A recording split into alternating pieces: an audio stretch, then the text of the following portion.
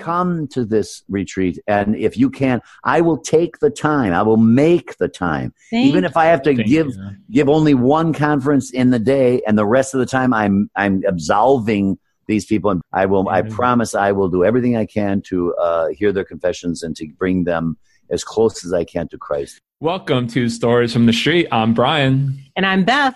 And today we have Father Ben Lukey, who's going to be our retreat master for our Call to Communion retreat at the end of June. It is going to be June 22nd through the 24th. And we're bringing him on to discuss a little bit about himself and what he's going to cover on retreat. You don't want to miss this.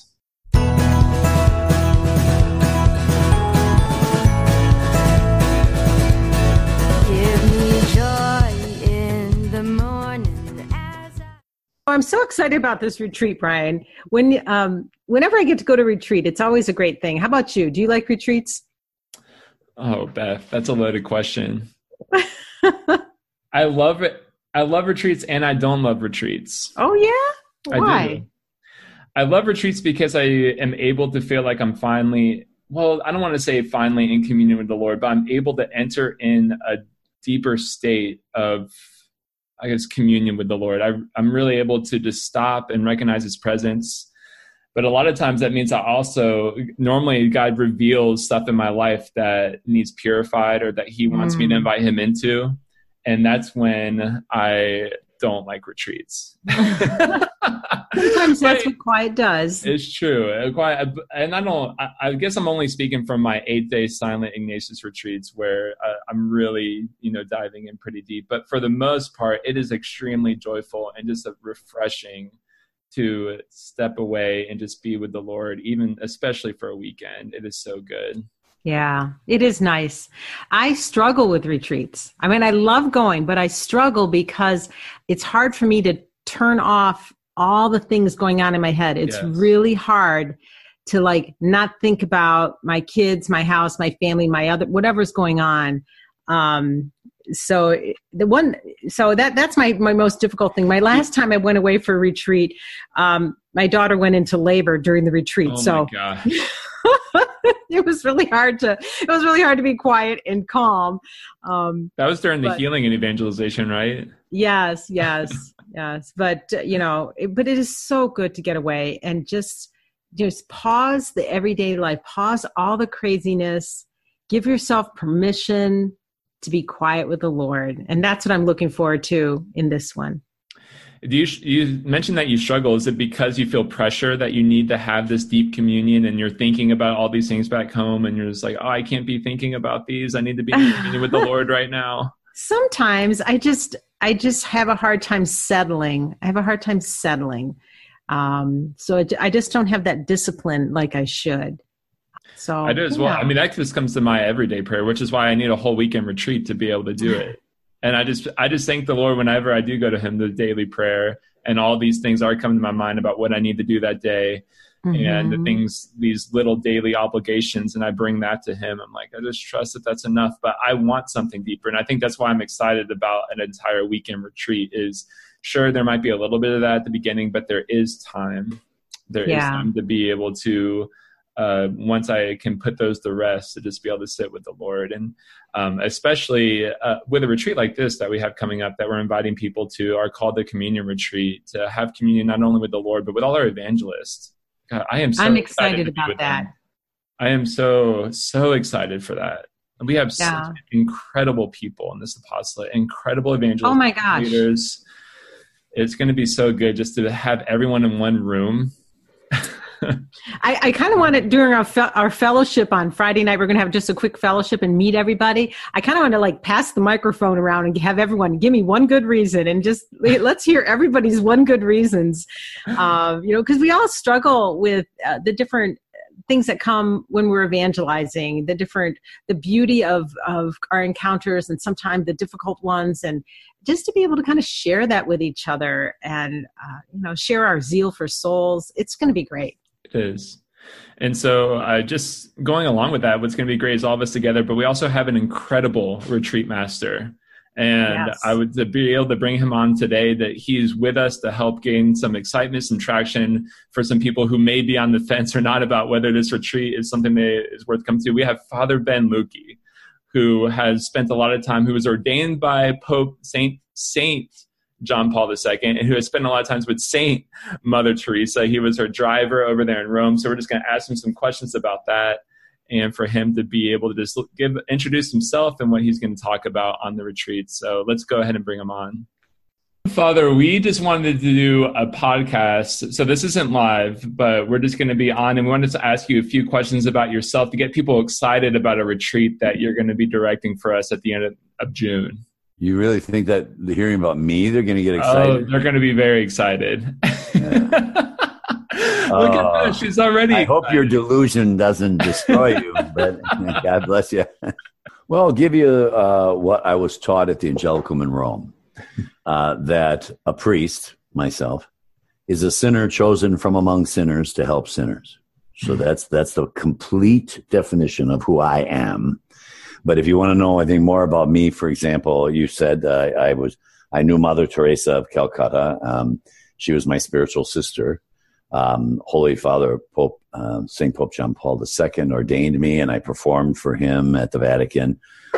Actually, I performed for him at the Angelicum, which was the university, the papal university in Rome. And I got to know him very well.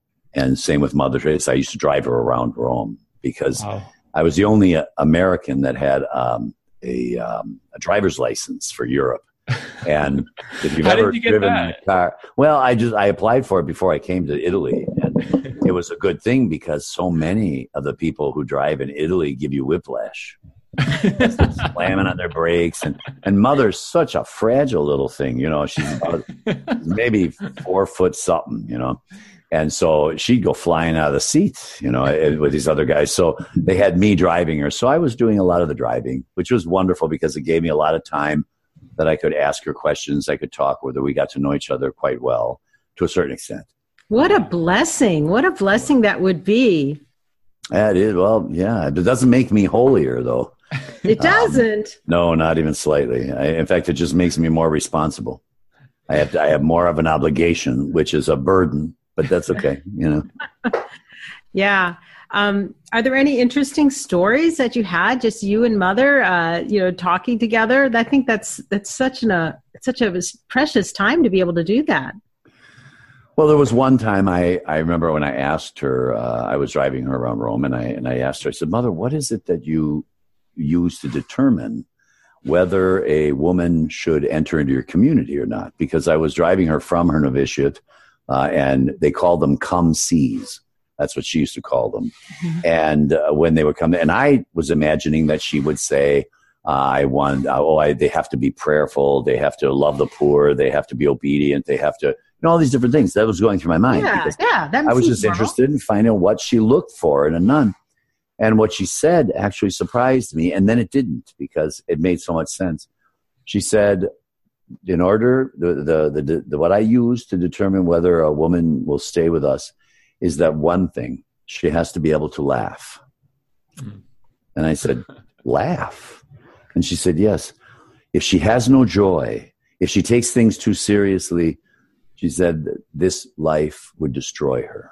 And so if she does, and that's true, because every time I go over to their sisters' houses, that's all they would do is giggle during all the lunches and everything. They'd be giggling and smiling all the time. And so it was true. And I actually saw that before she even said that. And it made perfect sense when she said they have to be able to laugh. That's beautiful. That's been my experience too. We have a number of their nuns up here in the Detroit area that I've worked with, and they are joyful. Absolutely. They are joyful. Yeah, they laugh all the time. I mean, even when the sister would come to the seminary in Rome, they would all eat whatever the poor would refuse. And so they never eat until everyone else has eaten first. And then only what was rejected will the sisters eat. They have no radios, no television, no entertainment. They don't even have an answering machine. They just take the phone off the hook and let it beep, so that when they're busy, so that nobody can call them. But otherwise, when they put the receiver back on, that they answer the phone. They have no communication, artificial communication. It's all one-on-one, and it's a very, very personal thing that they do. And they're very poor. They have, those old buckets that they used to have years ago, the metal ones with the metal handle? Mm-hmm. Yeah. Well, each sister is when she becomes a missionary of charity, receives one of those buckets. And that bucket is her suitcase, it is her bathtub, and it is the washing machine for her sari. And that's what they travel with. It's the only thing they actually have all their lives, because every night they wash they sleep in their sari, and what they do is they wash the sari that they had all day, or that they have to wash one of the saris. And in the morning when they get up, they put on the clean one and they wash the one that they slept in. And then they hang that up. So the following morning, after they wash the other one, they have that one. Another thing that I found out, which was an interesting little tidbit, was I always wondered, everybody tried to give why there were 3 blue stripes on their sari. And so many people were saying stuff like, oh, that's in honor of the Trinity. It's Mary and the Father, Son, and Holy Spirit and all this. When I asked her, I was stunned with that one too. And I said, why is it that you have the blue stripes on your habit? And she said, the end of the bolt. That was it. In India, they get these gigantic bolts of linen. And what they do is they print them. All of you have seen the Indian prints are beautiful. Yes. And what happens is at the end of the bolt, they put these blue stripes so that you could stop the machines and you could cut that off and throw that away and add a new bolt. Wow. And the only way you knew it was the end of the bolt was the blue stripes, and they would throw that away. And so Mother said, just give us the end of the bolt. And so it was a wide swath of material. So what she would do is she'd cut it down the middle, and you would have a sari. And I don't know how many feet is the sari, but it was just because it was the end of the bolt, not because of any mystical sign or Trinity or anything like that. And so everything is so much more practical with her. It was always, and that's one thing that amazed me about her. And same with John Paul, was that they were so normal. They weren't odd or weirdos, always posing for holy pictures. In fact, Mother refused pictures for many, many years. And I was working with her so often that I had found out that there's this thing you can do with the holy souls where you make this deal with God. And so I said, Mother, because she'd always put her hand in front of her, like there's no pictures. And finally I said, Mother, do you know that you can make a deal with God that for every picture you allow to be taken, God has to release a soul from purgatory? And she said, really? And I said, yes. From that day on, she never refused another picture. Never refused it. So we have you to thank for that, huh? Well, I don't know if I think the person who told me about it, you have to thank, not me. Yeah, that's kind of interesting. It is. And from then on, that's why you see her as a very young nun or old. Because only until she found that out, she wouldn't allow any pictures. It was kind of a penance for her because she didn't. Oh, absolutely. She hated pictures. She hated them with a passion. She couldn't stand them. And I watched her for quite a long time, just refusing any photographs. And then when I mentioned it, because I thought to myself, this woman is going to be a saint. And we need pictures of saints. Yes. And so by telling her that she could get a soul out of purgatory. Now, I don't know who told me that. I don't remember. And I hope it's true. I'm only kidding. Well, if it's a penance, there's always merit to penance. So. Exactly. And why shouldn't you, and I usually tell that to a lot of people who are addicted to sin, because it's difficult to stop a sin that you enjoy for yourself. But if you bring somebody else into the equation, it becomes a little bit easier. You're doing it for someone else to release a soul from purgatory. I know someone, for example, who suffered with anorexia or bulimia, and he suffered for 40-some years. Wow. And I told him about that. And the doctors thought he was going to die. They said, he's going to die. He's been doing this too long. We've tried aversion therapy, every kind of therapy possible. And I told him the same thing. And I says, if you stop this completely, don't ever do it. If at the end of every day, God will release a soul from purgatory. He's on almost 2,000 souls right now. Wow. And they thought he would be dead by now. So there is an ability to utilize these magnificent gifts of our faith in a practical way. We're going to have this retreat. And every single thing that I'm going to talk about is in perfect harmony with common sense and reason. Otherwise, the church can't teach it. And everything is about love, but an honest love, a good love, a love that was defined by Christ. And we're going to see that in the retreat. But yeah, it's going to be, it'll be a very nice experience, I believe, I hope. Oh, yes, I'm sure. Well, the retreat center there is beautiful. Oh, it is. Mm-hmm. I give 8-day retreats here twice a year, and then other retreats or days of recollection as well in different places. And I give also missions, parish missions. Mm-hmm. And I basically give, everything I give is the exercise of St. Ignatius, because it's a universal spirituality. So it can fit the Franciscans, the diocesanes, the Dominicans, the Jesuits, whatever it is. It works for all of them. Yeah, Great. Father, you've been doing retreats for some time. What is it about retreats that you generally enjoy? It's you look at, we're living in a day and age where most people have stopped going to confession. Our churches are empty, and we need a revival. We need to do something that's going to bring these people back. When I was ordained by the Holy Father, I decided I was going to go out in the front of the church. And I was going to look at St. Peter's, this piazza, through the eyes of a priest. And so I did. I went and I stood outside and I started looking around, and everybody went to their parties. And a man came up to me and he said, "Father, were you just ordained?" I said, "Yes. Would you like the plenary indulgence blessing?" He said, "No." And I said, "Oh, okay. Well, what can I do for you?"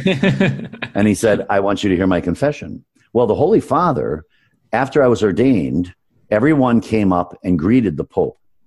I came up, and you're supposed to just put your hands over his, because he had them on his lap, his arms, and you put your hands on his arms and you bow. Well, I was watching everybody, making sure I was going to do it right. I got up there, knelt down, and I lifted up my head and I went like this, and his hands were gone. They weren't there. And I thought, oh, great. I messed this up already. I was just ordained. Well, I looked up to see what I did wrong, and he was like this, "Bernardo," and he hugged me. And wow. He said, and the one thing I remember was he said, "Reconcile my people." Oh my and I went, and when that guy came up there, I heard his confession. And when he was done, unbeknownst to me, a line had formed of about 150 people. And because there were no confessions on that Sunday, it was the feast of the Holy Trinity, and that we had ordination, so there was nobody hearing confessions. And so I stood there all day until about 9 o'clock at night, from about 1 o'clock till 9 o'clock, and heard every one of their confessions. The first day of my priesthood. Right on the steps, right outside the door. Right on the steps, when you're looking at the Vatican. Yes, right. I stood there for all, and then if you look at the pillars, there's a little platform underneath you can sit on. So eventually, I think I sat down for a little bit. But wow. I realized then that we have a problem in the church, and the problem is confession. And most of these people hadn't been to confession in 10, 20, 30, 40, 50, 60 years. Wow. And so I made it my I guess, apostolate to formulate a retreat that I could take someone through in about 5 to 8 minutes. And I would tell them the sins, and all they would have to do is give one of 5 words for a response. Often, on occasion, seldom, rarely, never. And I always tell them, don't give me information. I don't want too much information, because personally, I don't want their junk floating around in my head. So just give me the 5 words, And if you wonder, round up, But those 5 words are important. And then they return to their baptismal innocence. And I found that every parish I go to, well up to 80%, if not more, haven't been to confession, even though they're outstanding members of the parish. Right. Most of them haven't been to confession since they were young. And so it's really something that when I give a mission or even a retreat, I think that life confession is probably one of the most important elements of anything that I do, along with the time and eternity talk, which is the first talk that I always give. It just explains why we have Christ on the cross, why we have a theology of suffering and nobody else does, why every other Christian denomination celebrates the Last Supper. We do not. We celebrate the passion, death, and resurrection of Christ. Why is it that St. Paul said, "I make up in my body the sufferings lacking that of Christ"? Why is it that St. John says only once, believe in Jesus Christ. Every other time he says, believe into Jesus Christ. Why that word into? And I explain all of that. That's interesting because our retreat, it's called Call to Communion. Mm-hmm. And we kind of talk about our communion with the Lord, communion with God, and then our communion with each other also. And then as evangelists, our communion with everybody. Yeah. And Father, just out of curiosity, how is it that you got involved with St. Paul Street Evangelization? When I was in Detroit, Steve asked me to give a talk to them. It was I guess they were having at our gala. A campaign, to get funds and things like that. Yeah, at our And gala. I had heard about them and so the gala and they invited me and, I fell in love with the movement of the group. And so for me, it was a joy to be able to talk to them because they really are doing a magnificent thing, especially in this day and age. We need people to understand where we're coming from, what the church teaches. And they do it in such a way that it invites people. It doesn't beat them over the head, Right. It invites them. Well, you want to know what the church teaches about this? You don't want to know a thing about the rosary. And that is a very beautiful approach because it's the approach of our beloved Holy Father, Pope Francis. It was the approach of St. John Paul, of Mother Teresa. She never beat anybody over the head to be baptized. It came from them. And even philosophers, the old ancient philosophers, Aristotle, Plato, people like that, they insisted that you make the knowledge your own and not just monkey it back. Mm-hmm. So they never gave you the answers. They made you find it on your own so it would be yours. And when a person asks to learn something, they are much more disposed to hear the answer. And that's what the street evangelization does. They let people come up to them. And that means there's a curiosity already, which is a beautiful thing because everyone has a right to an answer. They have a right to answer to every question they've got. And we as Catholics better give them a good answer that is in perfect harmony with common sense and reason. Otherwise, we can't teach it. And so, everyone has a right. So I always tell people, even during a retreat, write down any question you got. I'm not afraid of anything because everything has purpose and reason and is in harmony with common sense. What you said reminds me of a quote from St. Mother Teresa about how our faith needs to be all the way down into our bones. I love that quote. Have you heard that one before about St. Oh, yeah. Yeah. She's because she was so natural, so down to earth, and she was the most normal person I'd ever met. And really, when you stop to think of it, that's what holiness has to be, normality. When you take, for example, Jesus himself, why? After slaughtering, they slaughtered him, but what did he do? He fed thousands of people. He raised the dead. He made the blind see, the deaf hear, the mute speak. He did all of these things for people, made lepers whole and clean. For which of these did they shall crucify him? For which one of those things? For none of those things. Mm-hmm. It was because he was normal. And that's the only reason why they hated him. Why did they hate Mother Teresa? Because she was so normal. What is the call of the saint? Normality, to be normal. Mm-hmm. We're not supposed to be Jesus freaks running around saying, Jesus, Jesus, Jesus, 50,000 times a day. That's the most annoying people you can meet. It's having love and common sense and charity and kindness and being the sweetness of Christ. That's exactly what we're supposed to do. And that's exactly what the street evangelization does. Well, they present themselves as normal. That's who's going to be coming to the retreat are the evangelists, the team leaders, the people that have been out, or the people that wish to be out and haven't quite tried it yet. So we're welcoming all of those to the retreat. So it's a little bit different flavor in the sense that there's this zeal for souls in an evangelist, and not just, like you talked about the Mother Teresa and getting her pictures to get a soul back into heaven or out of purgatory. That's the kind of people our evangelists are. I have one evangelist friend, and I'm like, well, why do you do this? And all he said was, I want everyone to go to heaven. There you go. It's love. It's all about love. And the thing is, the most important aspect of love is the fact that God had to come and define it, because nobody knows what it is. It's one of the only 4-letter words that we have in the English language that everybody has a different view of it, a different understanding of love. Nobody's on the same page. But if you are Catholic, you do have the perfect definition of love. It is the definition that God gives us, and it's an unspoken definition. with only one word involved, and that is the crucified. When you look at the Christ on the cross, that is the perfect definition of love. And it's spoken by the Word himself. And he had to do this because otherwise we have no idea what love is. We'd have no idea what it costs. You see his feet are fixed, he'll never stray. His arms are open, he'll never push you away. His heart is open, he'll forgive over and over and over again, and he bears the crown of humility. If that's your idea of love, then go forward. If it's not, run as fast as you can in the other direction. You will never know peace. That's beautiful. That's beautiful. I often use that kind of an analogy on the street when I talk to people. And I'll ask a teenager, so what do you think love is? And they'll kind of try to define it. And then I show them the St. Benedict crucifix. And I said, this is love. Exactly. And that's it.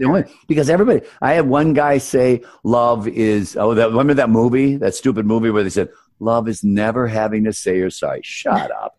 Every man that's ever been married more than 2 weeks knows that when you come home from work, you say, honey, I'm home. I love you. And I'm sorry, because chances are you screwed something. So that's not love. Some people say love is sharing. Well, my mother used to give me the donut and have me cut it in half. And then my sister took the half she wanted. I was sharing. But was I in love maybe with the donut? I was a laser cut. You could have picked any half and it would have been the same. I had a guy once even actually tell me, well, love is giving. Oh, really? Let's have a talk on April 16th. You're giving, but are you really in love? You know? How about one guy came up to me, and I always ask couples, describe your love for your fiancé. I take them apart. And I actually had this guy look at me straight in the face, and he said, describe my love, Father? I said, yes, describe your love. Just calm down. Describe your love.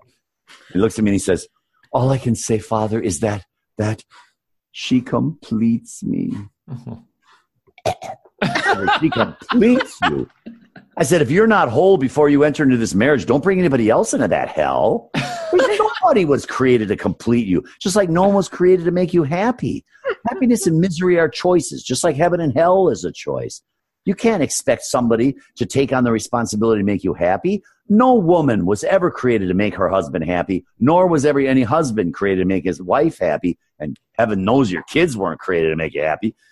Happiness is a choice. That's up to you. That's up to the individual. And Christ gives us the means to being happy. He gives us the means to healing. And that means to healing is forgiveness.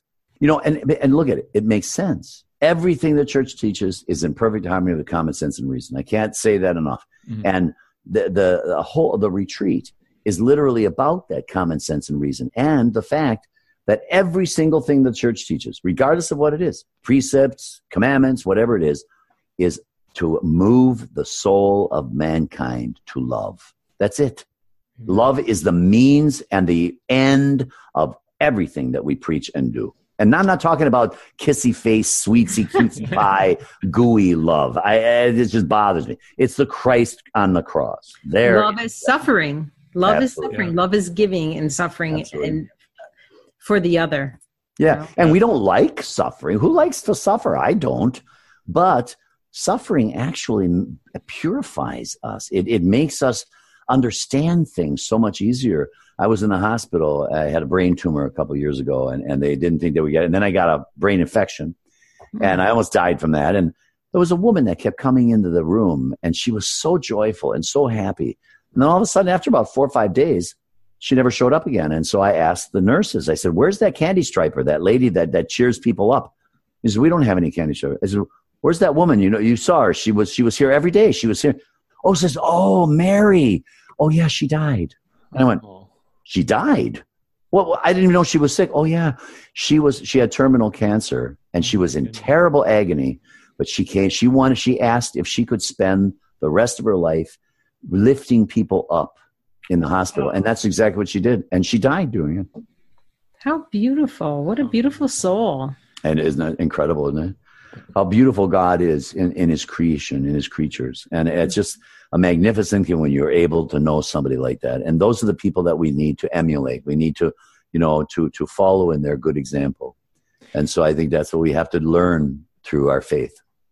Well, Father Ben, thank you so much for just taking time to be with us today and to be able to talk about a little bit of prelude of what you're going to cover on a retreat in June with all our evangelists. And just thank you for, supporting us in our work and being here and being present. And you're in the middle of a retreat right now, directing a retreat. So thank you for the time to come and talk to Beth and I. My privilege, believe me. It's anything I can do for you guys. I'm more than happy to do it. So let everybody know that it is going to be June 22nd through 24th. We're going to have Father Ben with us. It's going to be at the Mother Redeemer Retreat House over there in Bloomington, Indiana.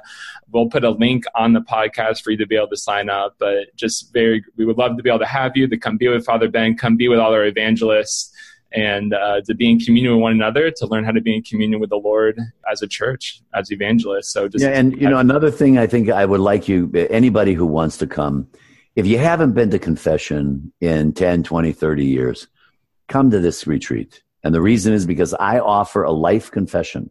I can take you through your entire life from the time you were a child, no matter if it's 30 years, 50 years, 10 years, 2 years. I can take you through your entire life in under 10 minutes.